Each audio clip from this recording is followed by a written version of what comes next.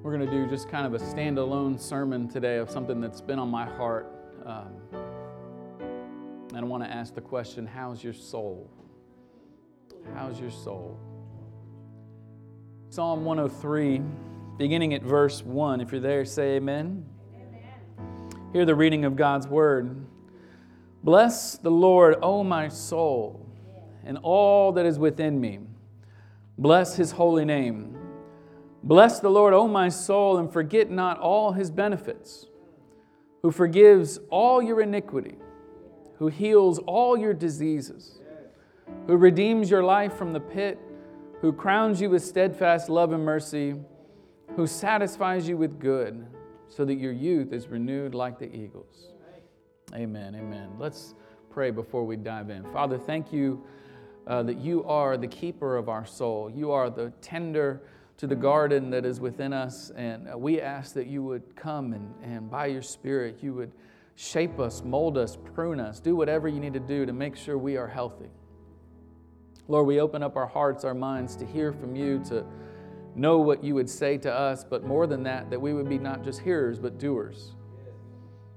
And so God, give us the courage, the faith to do what we need to do, to trust you, to follow you, to care and tend towards our soul, that it might rejoice in you. We pray in Jesus' name. Amen. Amen. You all may be seated. You may have seen a recent Disney Pixar movie called Inside Out. I think it came out a couple years ago, and it's a great little movie about a young girl named Riley. She's about 11 years old, and it's this movie where it's kind of two things happening. You got Riley's life, and then you got the life inside Riley's mind. And there's this command center, and it's kind of a cartoon depiction of emotions. And so you've got this command center with 5 different emotions. You've got joy and sadness, disgust, anger, and fear. And so these emotions are constantly battling for the command center, kind of battling to be the one in charge. And as you walk through her life in the beginning, you see that most of her early childhood, Riley is full of joy. Joy is in control of all things. There might be moments where there's some sadness and some anger, but joy is always driving the ship. And you see these wonderful moments with family, and she's bonding with friends, and they're going ice skating, and just all kinds of joyful moments. And then something surprising happens. Her parents tell her that she's moving. And they're moving away from all her friends, moving away from all these wonderful things that she's used to.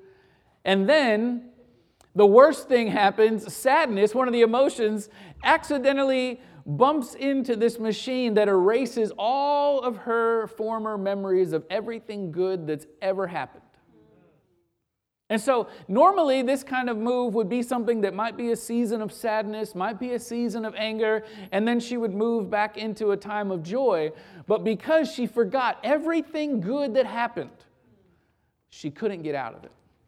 And the movie just completely shifts. I'm not spoiling too much. This is all in the first 10 minutes.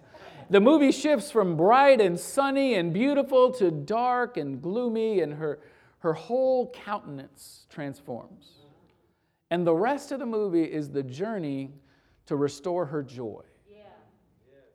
And as I watch that movie, you think about your own life, and you think about discouraging things. You think about things that have gone on in your life that maybe have shifted your emotions, shifted your experiences. Yep. And you think about what one person has called a spiritual depression.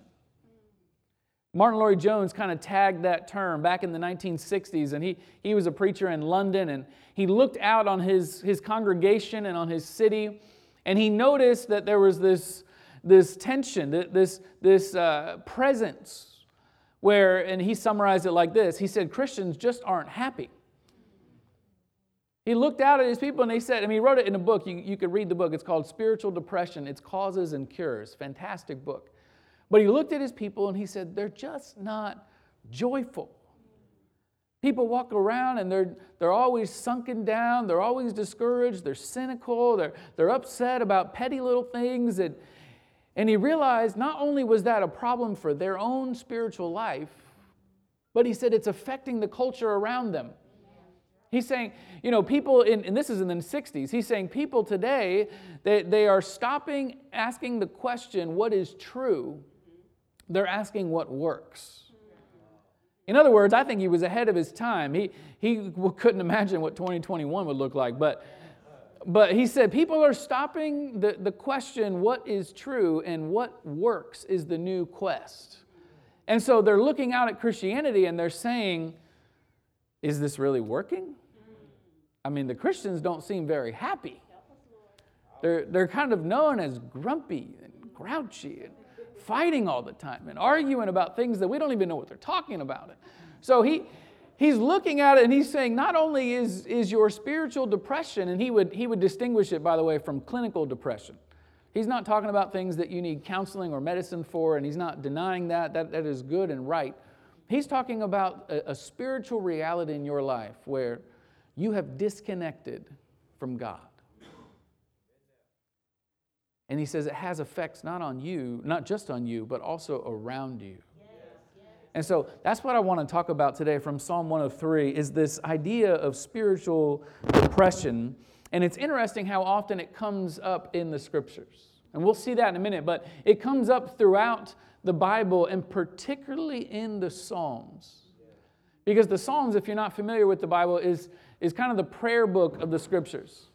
The Psalms are where you get expression to all the different emotions and all the different circumstances and everything that you as a human being may come against. The Psalms has a prayer for you. And so you see over and over in the Psalms of David, the man who's called a man after God's own heart. So he has high highs and then he has really low lows. Because he'll also pray things like, why have you forsaken me, O Lord? So it's not all praise. It's not all adoration and celebration. And so in this psalm, Psalm 103, we catch David in a moment where he's in a dark place. And he's giving us not only the cause, but the cure to this spiritual depression. And so I want to ask, how do we fight that? And this is the first point. It begins with taking command. Commanding our soul. Commanding our soul. He begins in verse 1. Look at it with me. He says, bless the Lord, O my soul, and all that is within me. Bless His holy name. Now, the psalmist begins in a fascinating way. He's talking to himself. I mean, he kind of opens up with, I'm going to tell myself what to think. And it's a little odd because we don't really, first of all, know what's going on in his life. He just jumps right into that in his prayer. We don't know if this is when he sinned with Bathsheba. We don't know if this is when he was running for his life from Saul. We don't know if this is when later in life his kids ran out on him and caused all kinds of problems.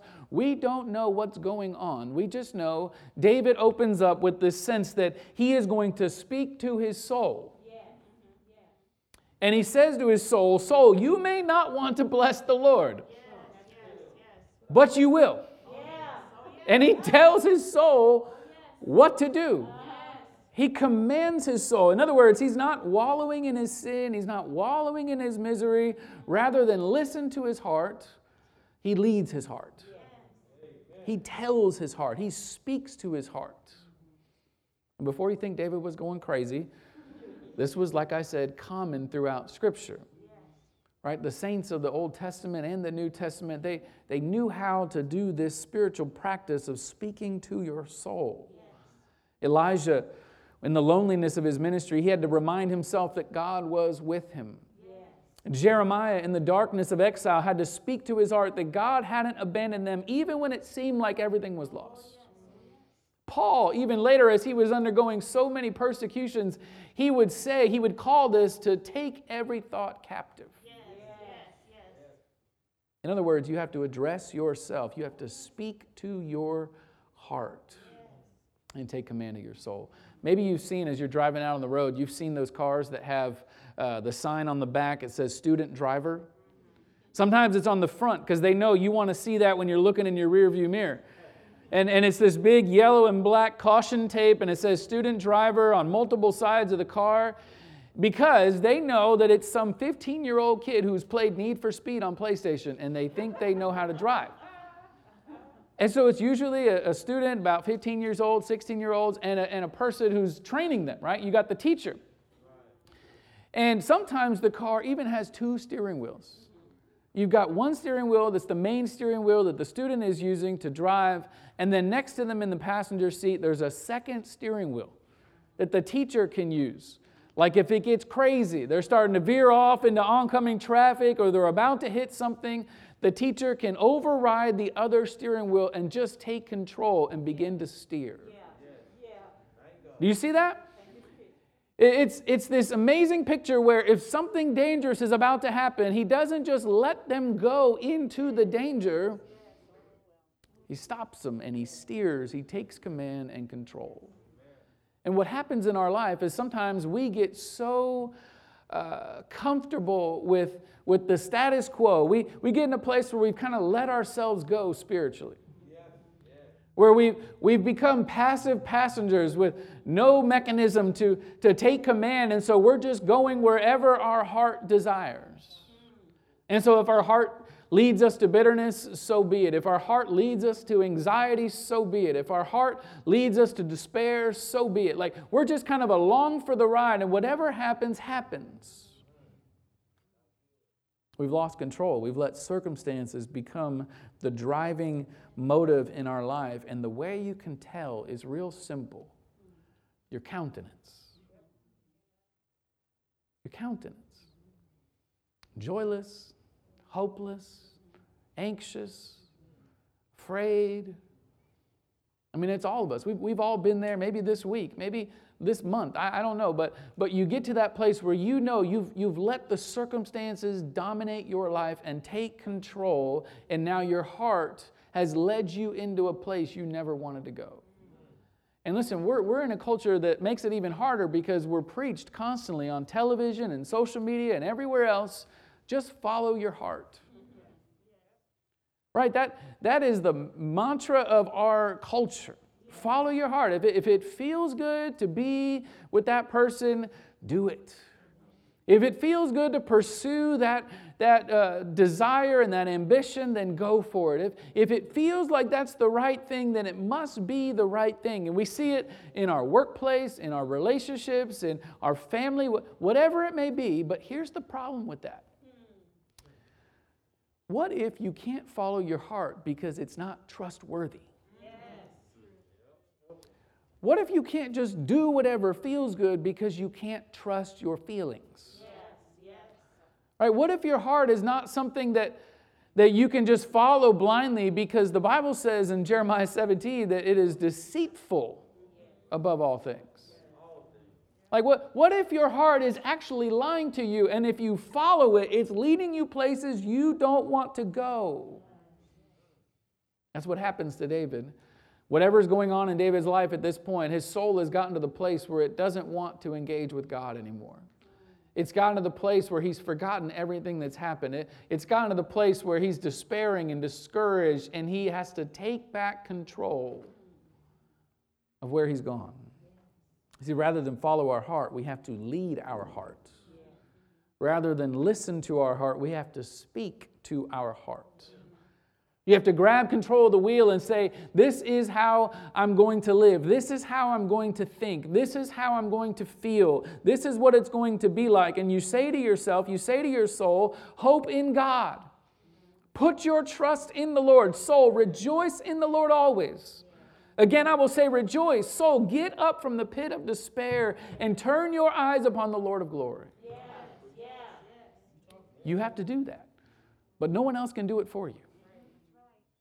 David isn't asking someone else to speak to his soul. He's saying, I have to speak to myself and say, this is how you're going to feel. This is how you're going to think. This is how you're going to live. You catch that? But why?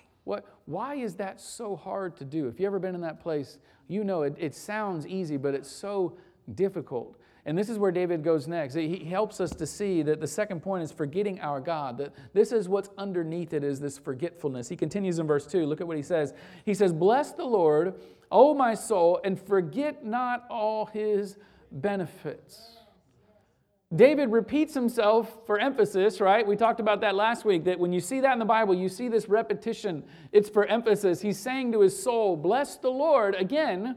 But then he moves on and he says this. He says, forget not all his benefits. And forget is this incredible word. It's actually a huge theme throughout the Bible. And it's more than what you might think it is. In Hebrew, the word for forget means ignore or wither. In other words, it's not this passive lapse of memory, like I had too much information, I crammed for the test, and I somehow forgot 80% of it, so I got a C. It's not that kind of, it's an active active disengagement from the truth. In other words, you are choosing to deny and ignore what is true about God and what He's done. You've actively participated in not upkeeping the truth in your heart. And this word forget is actually a covenantal word between God and His people. And you see it all throughout the Scripture, but it begins, and he brings this language in from Exodus. And we've been talking about it as we were going through the Sabbath series the past few weeks. We talked a lot about the Exodus, but a refresher course for those that may be new here. Israel was in bondage for 400 years in Egypt. God hears their cries. After 400 years, they've been living in slavery. Egypt has oppressed them. They've been living under this bondage where they're building brick by brick with no straw, and Pharaoh has no intention of letting them go. No intention. He is going to continue to profit and profit and profit off of their free labor. And then God steps in. After God hears their heart cries, He steps in and he delivers them out in this miraculous work that He brings in the Passover and all these signs of His power. And He brings them into the wilderness, and on their way to the promised land, do you remember what Moses says? Moses, as he's standing before millions of people who are about to come into their inheritance, about to come into a land flowing with milk and honey, as he says this, take care lest you forget the Lord. When your herds and flocks multiply, and your silver and gold is multiplied, and all that you have is multiplied, then your heart be lifted up, and you forget the Lord your God, who brought you out of the land of Egypt and out of the house of slavery. See, Moses knew their hearts. Moses knew our hearts. He knew that our hearts are prone to wander, prone to give in to whatever might be in front of us, especially when we're full of all kinds of good things. Especially when life is going well and things are multiplying and things are growing and things are in abundance. He says, this is where you need to be cautious. Because when you're full, you'll forget. When you're full, you'll forget. In Matthew chapter 16, you find Jesus with His disciples in a boat. And Jesus is exhausted. It had been a long couple days. They've been doing ministry out with these crowds. And the crowds kept growing. People kept coming to follow Jesus and listen to Him. And He gets out in the wilderness. And thousands of people at this point are there in the wilderness. And Jesus looks out at the crowds, and they've been following Him for so long. They had no food. They had nothing to drink. They were exhausted, and He has compassion on them, is what the Bible says. And so in His compassion, He turns to His disciples, and He says, hey, y'all go find some food for these people. And the disciples look at each other, and they're like, what do you mean, us? What food? There's not a McDonald's down the street. There's not a corner store to grab some snacks. What are you talking about? We have 7 loaves left, and that's all. There's 4,000 of them. And Jesus says, well, what do you have? And they said, well, this is it. This is our bread.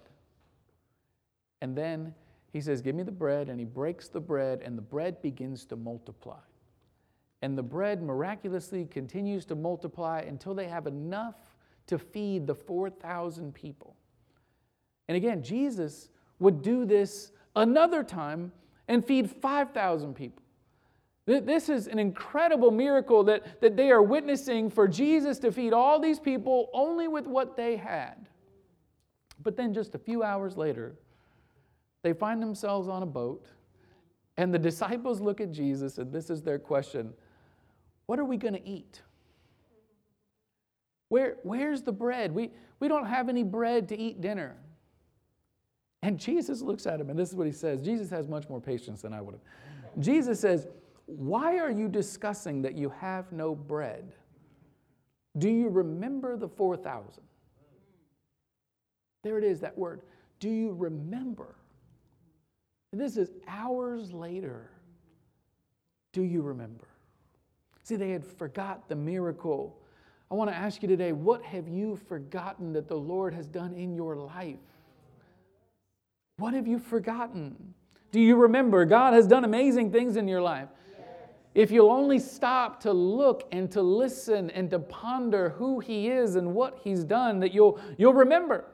You'll remember when God stepped in to save your marriage from the destruction of unfaithfulness. You'll remember that when God heard your cries in the night as your children were wandering far from Him.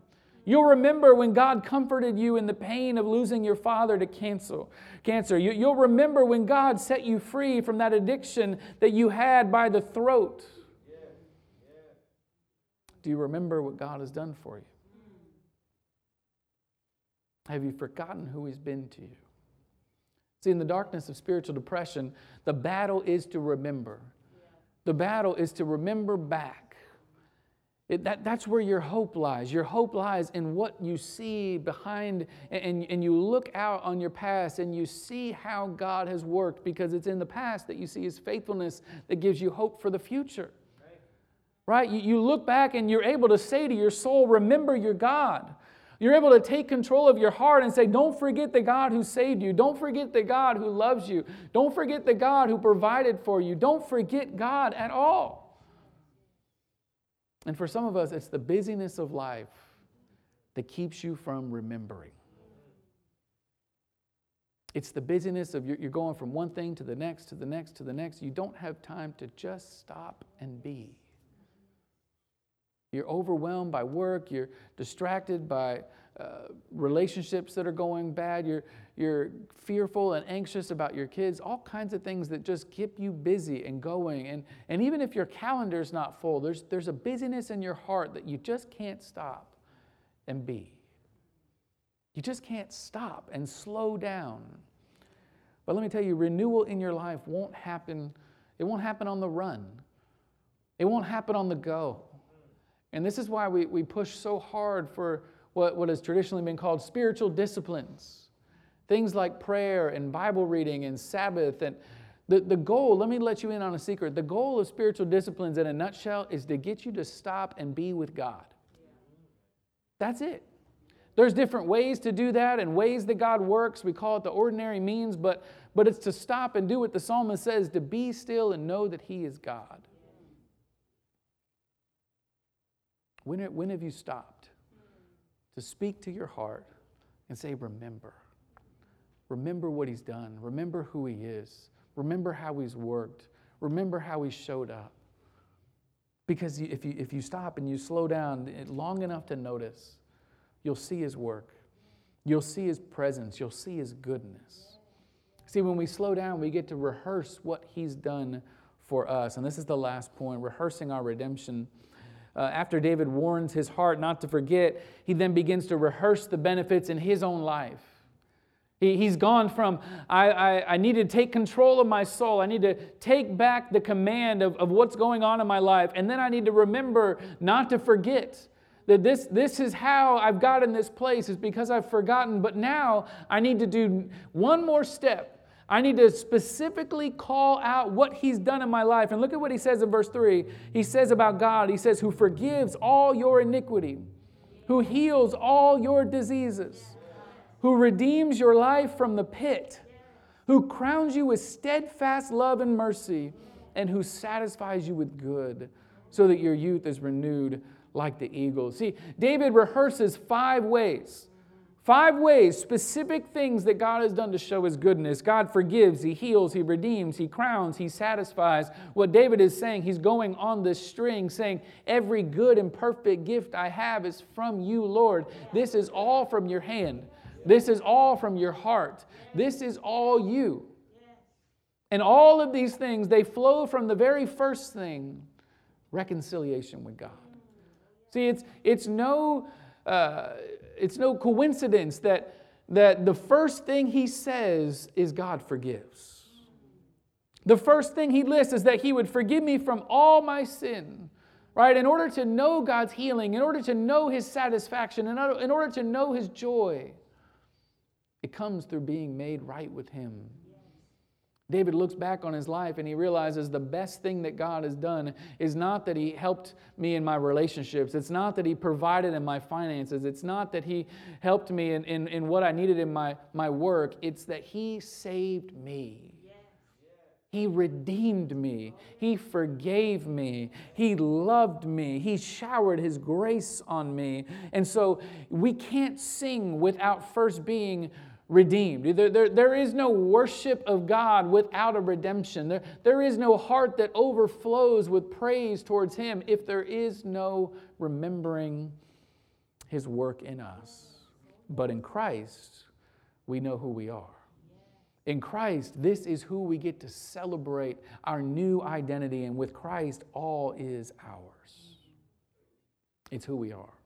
See, it was the 7th inning of Game 7 of the 2016 World Series.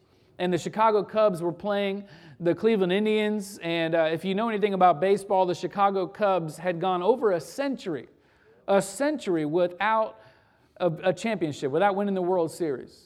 I mean, it became kind of this joke that the Cubs could never win. They were cursed. They had no chance. And so here they were in Game 7 of the World Series, and they're winning. They're up 6-3 against the Cleveland Indians. And so because of that, everybody is starting to panic, like, is this going to happen? And then the Cleveland team comes up and they score 3 runs, tied the game. And now everybody's like, oh, see, we knew it was too good to be true. The wheels are going to fall off. This is what happens to the Cubs. And people start to spiral into depression. And this is going to be the worst experience ever. And then it gets into the 10th inning and Providence sets in and the rain comes. And the rain is coming down so hard they have to pause the game. The grounds crew comes out, covers up the field, and everybody goes into their locker rooms. And when the Cubs go into the locker room, everybody's defeated and despairing and kind of sulking around the room because they think this is it. We're going to lose. We've given up the lead. And their right fielder, Jason Hayward, he stands up in front of everybody, all his team, and he says this, listen, I know everybody's discouraged. I know we blew the lead, and I know it's the 10th inning, and it's not looking good, but listen, you got to remember who you are. And he starts to go down the line of all the things that identified them as the team that made it to the World Series. He said, we had the best record in the whole league in the regular season. We've won 2 rounds to get to this place. We came back from a 2-game deficit to force a Game 7 to get into this game. And he starts to cheer and say, listen, this is who you are. Don't go out there and act as if this isn't who you are, because this is who you are. And that team, they said it was like someone poured like steel into their spine. Like they stood up straight. They were proud. They were excited because this is who they were. They go out and they win. And the Cubs win the first championship in 108 years. Because they knew who they were. Because they realized, this is who I am. This is who I am. See, the gospel is the truth. It's the good news of a new identity that defines you, not based on your past, not based on your present, not even based on your future good works. The gospel is good news of an identity that's not about you and your name at all. The gospel is good news about an identity that's another name, the name above all names, Jesus himself. See, Jesus comes from heaven to earth to purchase a name for us. That was his mission. He comes to earth to purchase a name that we could take upon ourselves, right? He comes, he walks among us, he suffers in our world. He was born to teenage parents in the poverty of Nazareth, where everybody says, can anything good come from Nazareth? And then Jesus comes and he lives his life to love the unlovable, to be tempted in every way, yet without sin, to find good itself, to be light in the darkness, to be faithful in the midst of betrayal. He was the kindest to the most vile. That's who he is. And then when he does that, he goes all the way to the cross to purchase a name for us that would be perfect. a name without any blemish, a name without any wrinkle, a name without any stain, a perfect, precious name. And then God takes that name and He writes it on your heart to say, this is who you are. He writes it on your heart, not because you've earned it, not because you've done something to receive it, but you simply trust. The name that comes by faith, not by works, comes by receiving, not earning. Grace alone, faith alone, in Christ alone. This is the name of Jesus. The name that grants God's greatest smile. The name that makes God's heart leap for joy. The name that sends God into songs of celebration. It's a name that we receive by grace. And grace is enough because God is enough. It's who you are. That's your identity in Jesus. And listen, as we close, I want to ask you, do you have that name on you? And if you do, is that name shaping how you think about your soul, how you feel about your soul, how you look at the world, and how your life is shaped into the image of Jesus? Is that name the driving force in your life? Because the name of Jesus and all the benefits that flow from it, all of His grace, all of His mercy, all of your status as a child of God, all of that is really who you are. Is it shaping you? And if you're here this morning and you don't have that, and maybe you're desiring that, you're trying to figure out what your relationship with God looks like, let me tell you this real quick. Faith is simply ceasing to make a name for yourself and trusting the name of Jesus. That's what it means. I'm going to stop trying to make a name for myself by doing this or doing that or trying to be better or trying to make up for something I've done or trying to beat myself up. I'm stopping that. And I'm going to trust in the name of Jesus, the name that has earned for me a place with God that I can't deserve, but He's given it to me. I'm going to trust that name, and that name is going to give me joy. Because it's a name that I can't mess up. It's a name that I can't screw up. I can't even give it up. This is the name that defines me. Let's pray. Lord Jesus, we ask that you would help us to trust in your name. Lord, as we look at our soul and we may be discouraged or despairing today, we may be anxious, we may be afraid. Well, I don't know what's going on today in the lives of folks who are here this morning worshiping with us, but I do know whatever the problem, whatever the cause, we know that you're the cure. We know that you're the one that we look to and can trust. We know that you're the one who, as we put our faith and trust in you, you flow and rain down your blessings in us. And so we ask today that as we turn our hearts towards you at the table, that you would help us to remember. As you said, do this in remembrance of me. Oh Lord, shape our hearts. Help our minds to be recalibrated. I pray in Jesus' name. Amen.